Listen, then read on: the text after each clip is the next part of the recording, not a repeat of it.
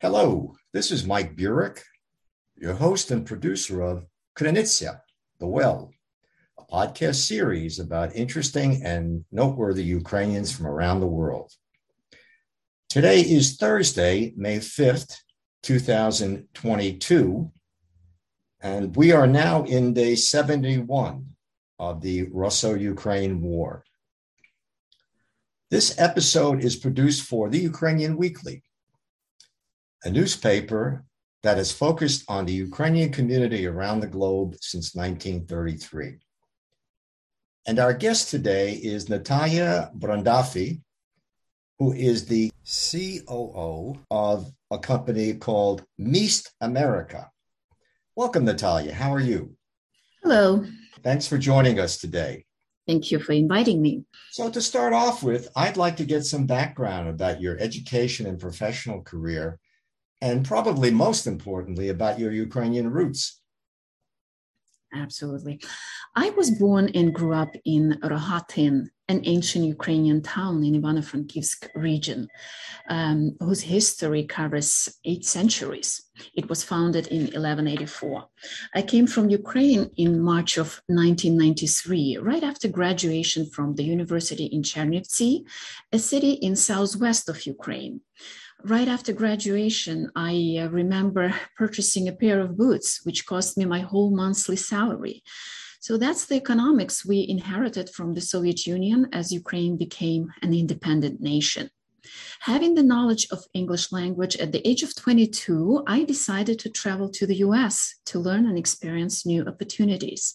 Jewelry department of Fortune store was my first place of work in the US, where I experienced customer service and sales in a capitalist economy for the first time in my life.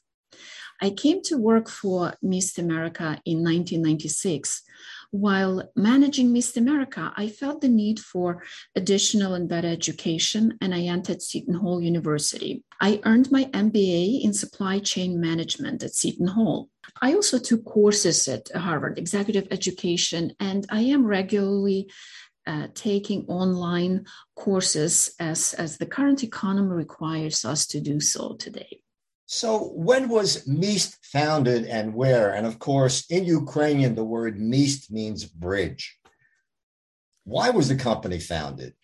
And how many staff members do you have now, and where are they located? Thank you. Meest Corporation was founded in 1989 in Canada. And then in 1995, Meest America, a US corporation, was founded in New Jersey. With the fall of the Soviet Union, mass unemployment, lawlessness, and corruption pushed many Ukrainians to immigrate in search of better lives in Canada and the US. As Ukrainians became established, these new immigrants to the West needed to ship assistance back to their families in Ukraine. Meest was established to solve this problem for them. Later in 2011, after my graduation from Seton Hall, my team and I started new service, delivering of goods from American online stores for our new segment of customers, residents of Ukraine and other countries, who had become already global shoppers. Before the war, Meest America employed 108 employees. Now the company employs 79 employees. We were unable to retain some on our team due to the loss of business in this Russia's war against Ukraine. So how did Meest and Meest America become involved in facilitating humanitarian relief for Ukraine during the war? The war was a tremendous blow to our business. For a couple of days, we were shocked by both the images of Russian armored vehicles and tanks moving into Ukraine in great numbers and the loss of about 85% of our business. However, as we know, a good idea for any business usually comes from customers. So did the need to ship humanitarian aid to Ukraine came from our customers in the US and in Ukraine.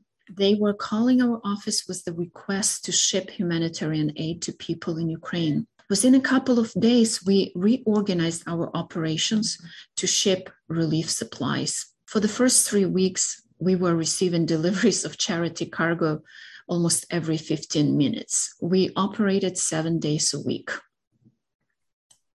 I understand that Meast has a New Jersey warehouse that's fully dedicated to the shipment of relief supplies to Ukraine. What changes had to be made in the company to facilitate this? And what types of supplies are being shipped today? A percentage of relief supplies that we ship to Ukraine changes. One week it is 90% of our volume, another week it is 40%. And yes, we did have to reorganize our operations. We also updated our software to track relief supplies in our warehouse as well as in transit. Medical supplies and tactical supplies are in the highest demand in Ukraine right now, and we ship the biggest volume of them. We partnered also with the Ukrainian American Coordinating Council and Razorm organizations to ship body armor, protective vests, helmets. Every week we ship on average about 20,000 pounds of them. Clothing for Ukrainian defendants and food. These are the items that are needed in Ukraine the most right now. Natalia, what are some of the logistical issues for getting supplies to Ukraine? And what are some of the major issues in supply chain management that you've had to deal with on a daily basis during the war? While almost all global companies stopped crossing the border and delivering into Ukraine, Meast continues delivering to Ukraine, including relief supplies. However, Meast lost many employees in different regions of Ukraine. Some people migrated to bordering countries. Others ran from rocket bombing into other regions, or business is fully lost in some areas. So restoring logistics in these regions in Ukraine is challenging. And right now, there is no safe place in Ukraine. And so what you're suggesting then is that your loss of employees in Ukraine has made it difficult actually to get supplies where they're needed, correct? That's correct, yes. Can you mention some of the organizations and companies that are working with Meast to get supplies to Ukraine?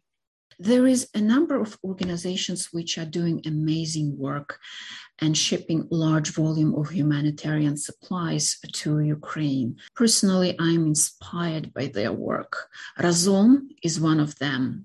Its volunteers are working daily in our warehouse today, preparing first aid kits for Ukrainian defendants.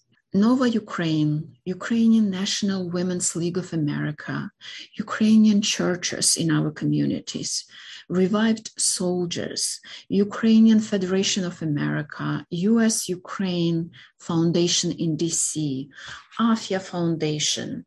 These are the organizations that ship with us, and they are working on a weekly basis to deliver humanitarian aid to Ukraine. Ukrainian Embassy and Ukrainian Consulate in New York City are also very much involved. And besides, many individuals, our customers, regularly bring relief supplies to our warehouse. Our authorized dealers also work regularly to ship relief supplies to Ukraine. And you mentioned volunteers for Razom. What role do volunteers play in shipping relief supplies to Ukraine? Volunteers play a tremendous role in shipping relief supplies. The first few weeks, we announced free shipping of humanitarian aid to Ukraine by air. We were receiving, as I mentioned prior, truckloads of humanitarian aid every 15 minutes in our warehouse. And we had to inspect it for hazardous goods, as well as goods, exports of which is regulated by the US government. So for weeks, we had from 10 to sometimes 100 volunteers working daily, inspecting and sorting the relief supplies in our warehouse. We would not be able to ship that humanitarian aid without them in a timely manner. And in addition, we were the recipients of generosity and acts of kindness from many Americans. I remember an elderly couple, residents of our town here in Woodbridge, walking into our office and giving us $500 to transport humanitarian aid to Ukraine. A gentleman from Boston emailed us and offered to buy lunch for our entire team. He also sent us a check for $70,000 later in the day to help pay for the transport of medical supplies and food for Ukraine. In another instance, a representative of an American New Jersey nonprofit organizations who I had no prior knowledge of called me in the morning asking to write a letter to his foundation about our work and what funds were needed. He promised that he will be able to help us financially in the amount maybe $20,000 or $50,000. By the end of the day, he called to tell me that their board of directors unanimously voted to send us a check for $100,000. That's quite a story. Yes, I actually witnessed these acts of kindness and generosity from Ukrainian Americans and Americans for the first time of my life. These are the kinds of generosity that I only had read in books prior to this war. Natalia, I know that you work for Meast America, but does Meast in Canada and other places around the world have a similar relief shipment operation to Ukraine at the current time? I definitely know that Meast in Canada is doing so, yes. I'm following their operations and also in touch with them on a weekly basis. Our Meast offices and warehouse in Europe, in England, in Germany are also working on shipping humanitarian aid to Ukraine. Natalia, unfortunately, we're just about out of time, but I did want to ask you one more question. What has been your greatest success since the war in Ukraine began in February? And what has been your greatest challenge? Within the first week of the war, we lost almost all of our revenue. So within a couple of days, we organized our operations from shipping parcels to handling about 250,000 pounds of relief supplies weekly. So at the same time, we had to work on fundraising daily to cover the cost of transporting humanitarian aid. The loss of revenue was the biggest blow to us. So this was both our greatest success and our greatest challenge. Natalia, if our audience wants to find out about Meast America, where can they go online? Yes, our audience can check our website at us.meast.com. And we have information about shipping humanitarian aid there, as well as shipping parcels to individuals in Ukraine. Thank you so much for joining us today, Natalia. Thank you, Michael. Thank you for having me. I have been speaking with Natalia Brandafi, who is the COO of a company in the U.S. by the name of Meast America. And this episode of Krynytsia was produced for the Ukrainian Weekly, a newspaper that has focused on the global Ukrainian community since 1933. And I'm Mike Burek, your host and the producer of Krynytsia. Until next time, that's all for now.